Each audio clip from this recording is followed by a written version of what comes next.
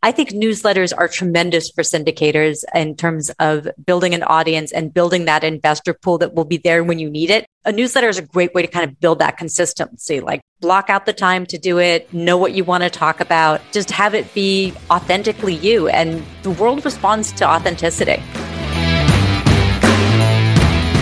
Welcome to the Apartment Investing Journey, where we explore every facet of multifamily investing and development with top investors, brokers, and service providers who share their strategies, successes, and secrets to help you on your apartment investing journey.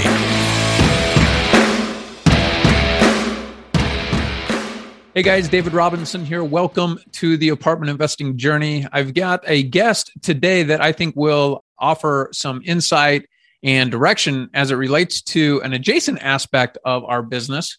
And she's someone that has a wealth of knowledge as it relates to REITs and crowdfunding.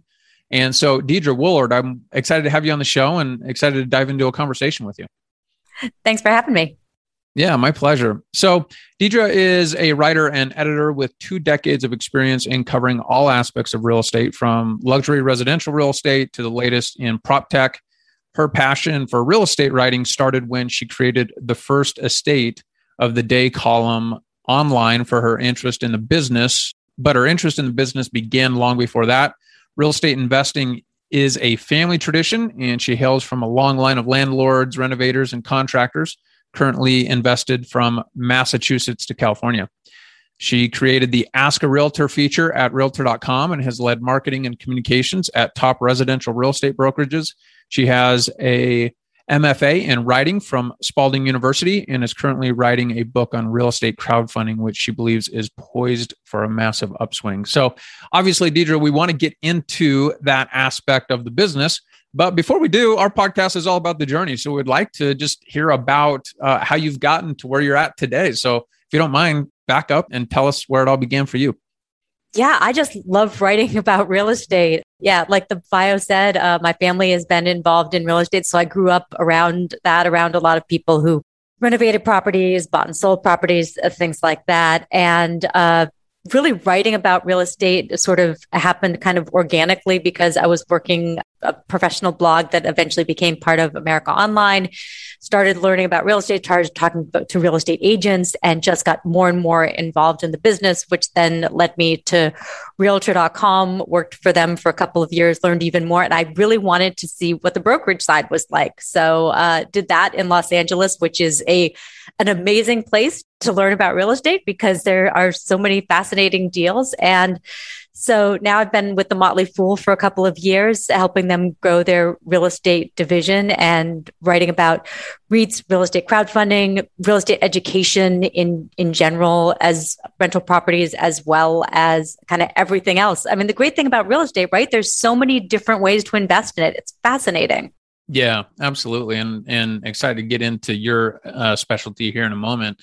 As it relates to Motley Fool, why don't you just briefly describe Motley Fool for our listeners that may not be familiar?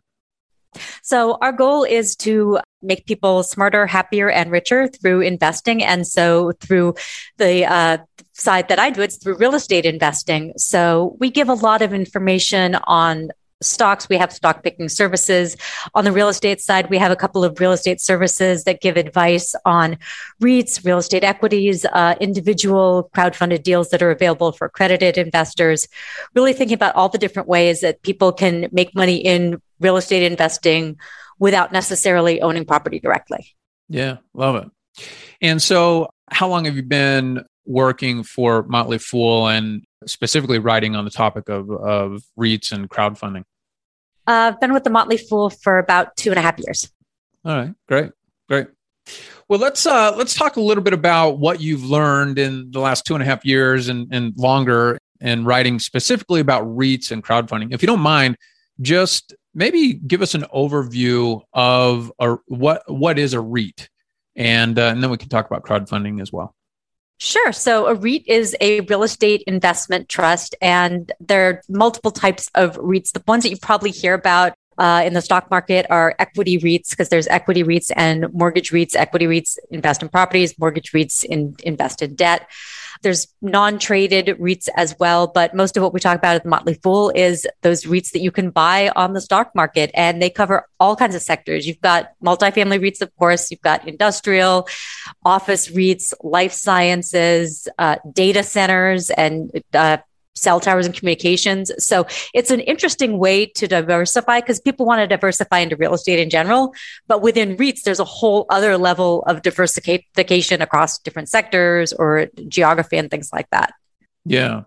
And if one was to make the argument for investing in a REIT versus, what we do or a lot of our guests do, which is syndication, how would you describe the pros and cons of investing in a REIT versus syndication? Well, I would never say do one over the other, because REITs are such a great way to get involved on a small scale and have something stable that you hold for a long time and gradually, delivers nice little dividends into your pocket. So I would say both. I would say that the great thing about REITs is that diversification factor. So if you're invested in a syndication deal in one particular place and you feel like you've got enough in multifamily, then look at a warehouse REIT somewhere else and kind of catch that trend too. REITs are a great way to play out some of those larger trends that are happening in our world. Everything with warehouses, e-commerce, all of that.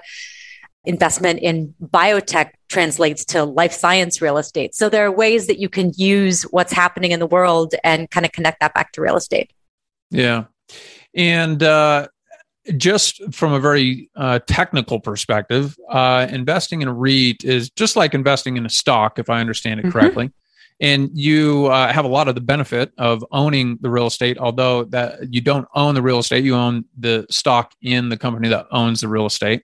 And therefore, you don't have the same tax advantages as you would if you were directly investing into a property or into a syndication. Is that correct?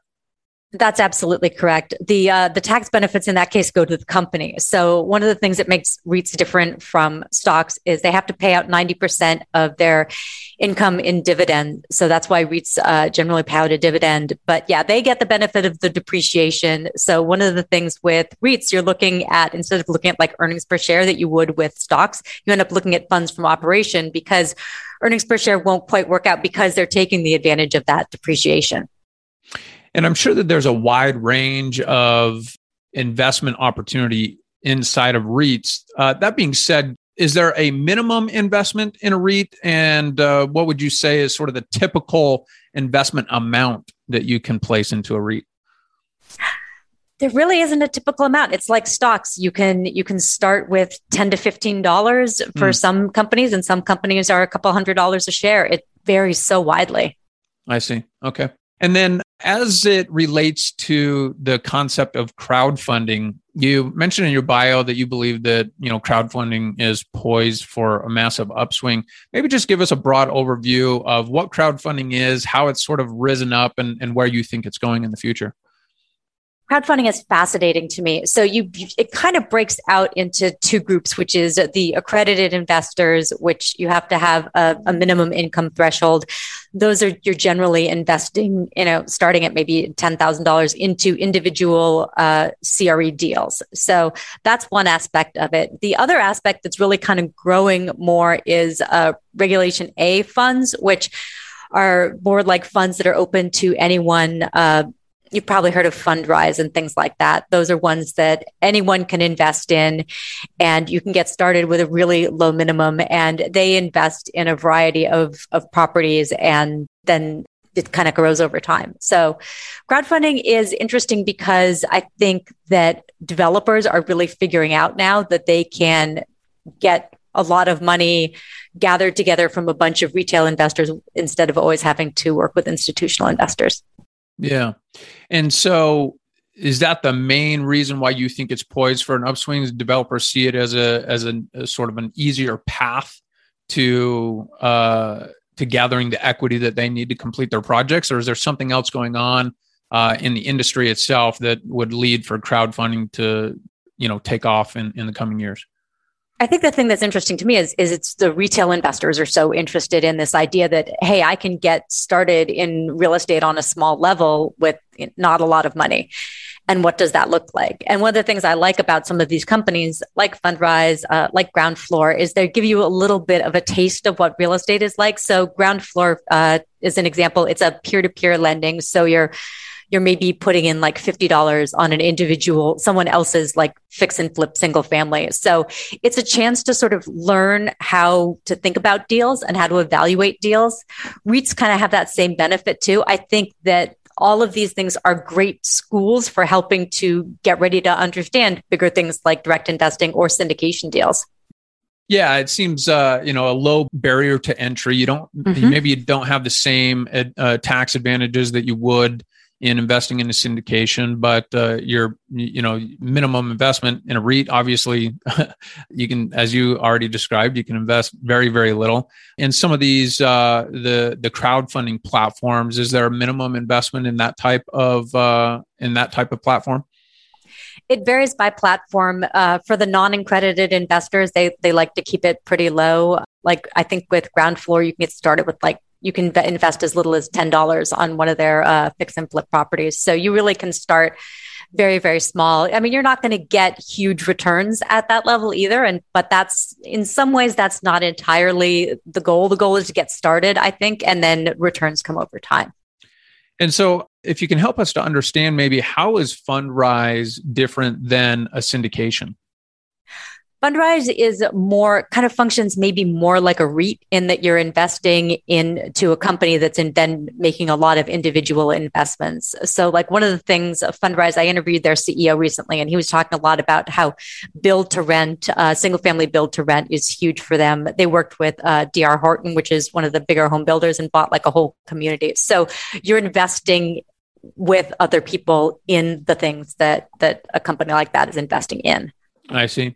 And so this is more of a fund that you're investing in rather than a syndication, which would be a one-off project where you're investing specifically in one asset.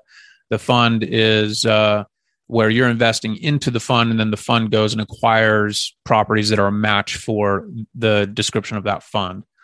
So I'm interested in hearing about your experience as a writer in the real estate world. As syndicators, many of our listeners are syndicators. They're building their businesses. And one of the biggest challenges they run into is that early on, they are able to raise funds from people that are already in their network, right? People that they already know, they already have a relationship with, and they recognize who they are. They have a level of trust with them, and they're willing to invest their money into their deal. But as they get a deal 2, 3 in, they recognize that they'll eventually run out of equity if they just stay focused on their own circle of influence. And so growing outside of just their own personal network is one of the challenges that many would-be syndicators face. And so I'm curious what you've learned from a writing perspective that works well for, obviously, Motley Fool is a very big website. You focus on an aspect of that website. But are there any tips, strategies, suggestions that you would offer to syndicators who are looking to produce content that would attract prospective investors to their business? I love this question so much. I recently interviewed Matt Faircloth, who wrote Raising Private Capital. And one of the things he talked about is, how do you do this? And part of that is you have to demonstrate kind of who you are. And writing is a great way to do that. Video is a great way to do that. Photos, sharing your journey, sharing the individual process of a project. I have found that there is such an appetite online for I wouldn't call them horror stories, but definitely the stories where, you take a property and it's not so pretty, and you share all the not pretty parts of it, and then you show the finished project. I know a lot of people that I know that are fix and flippers or developing apartment buildings. They talk a lot about that, and they've sort of almost accidentally built a video or an Instagram following just because they're sharing what they're doing. Lots of people see it, and then they think, hey, I want to be part of your next deal. Where are you going next? So it's really, it's a fun thing to do. I think it's awkward for some syndicators at first to think of themselves almost like as a brand or a channel. But once you do that, you find that people really are interested. I mean, the HGTV exists for a reason. We all love to talk about real estate. Yeah, that's a good point. I'm curious if there's been any topics that you've written on that have really just surprised you with the level of response and interaction. Is there anything that sort of stood out to you that really resonated with your listeners or your readers that was surprising to you? I think what was surprising to me was during the pandemic, talking about eviction moratoriums and talking about it from the landlord perspective, I think was really interesting because there was not a lot of conversation about what it meant for landlords and how landlords were suffering in the pandemic. There was so much focus on the individual tenants. So one of the things we were able to do was really give information to landlords, talk about the landlord problems. And I was really surprised by the response there and by how many landlords were just, looking for someone to actually understand that they were going through a lot of challenges. Yeah. And I just had another question come to mind. I was curious for those syndicators, maybe a follow up to our to the previous question, but for those syndicators that realize, hey, I've got to be producing more content. I've got to be putting content out there that will attract prospective investors so that I can grow my investor network. And they just don't know where to start or how to go about writing. Are there any strategies that you've implemented? Obviously, you've been writing for a very, very long time. You have a long career in this space. What are some of the tips and strategies, tricks of the trade that help you to be able to produce content consistently on a regular basis? You got to schedule it out. It's like the gym or anything else. You got to put it on the calendar. You got to block it off and do it. I think one of the things that people say is, I don't have anything to talk about. And then you ask them a couple of questions about their business and all these great stories spill out. So sometimes you just have to sit with yourself for a little while. So many people, I mean, you have a phone in your pocket, so you probably have photos, videos, that sort of thing. You can use those and start writing about that. Gives you a little bit of an idea of what to kind of talk about. I think newsletters are tremendous for syndicators in terms of building an audience and building that investor pool that will be there when you need it. So a newsletter is a great way to kind of build that consistency. Like, tell yourself you're going to send out a newsletter once a month and just kind of block out the time to do it. Know what you want to talk about. Don't try to like prepackage it or get somebody else to do it. Just have it be authentically you. And the world responds to authenticity. Yeah. I'm curious, a professional writer like you, what does the average day in the life of a professional writer in the real estate space look like? Well, I've been editing and writing and doing multimedia. So my world is kind of all over the place. But I think for a lot of writers, it's really a lot of time spent on researching topics, interviewing people, talking to people, looking at some of the data out there. We're doing a lot of stories right now about things that all varieties of investors should do for 2022. So, what should short-term rental investors be thinking about right now? What should multifamily operators be thinking about right now? What kinds of concerns are coming up? So a lot of the things that my team is working on right now is kind of talking to people and figuring out what they're worried about, what are their concerns, as well as looking at the sort of like larger economic picture and how all that's going to factor in. Are we going to have inflation? What's happening with the supply chain and how is that impacting people who are trying to renovate or build? So many different major topics happening right now. Yeah.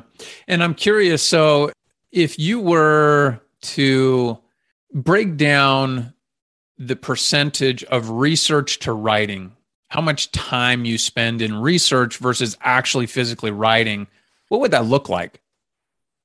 I would say it's probably 2/3 research. Because if you're well prepared, then the writing part is the easier part. It's the knowing what you want to write and knowing how you want to write it and what you want the person to take away from it. Because everything we write at the Motley Fool, it has a mission. Then the mission is to make someone understand a specific aspect of what we're trying to show them, what we're seeing, what they can take away from it for their own investing career. So we really think kind of audience first. Yeah. And I'm sure, obviously if you're writing on a topic that you're already very, very familiar with, spending more time, I guess there would be less preparation, less research. But if you're diving into a topic that is maybe on the outskirts of your specialty, more research would be required, obviously. Well, look, Deidre, I've enjoyed our conversation. This is, a little bit different. I've had a few guests recently where I've brought them in because they have an expertise or a perspective that's a little bit different than what our traditional, multifamily investor or syndication would bring to the table. And so it's always good to have fresh ideas and concepts that we have to learn and potentially integrate into our business.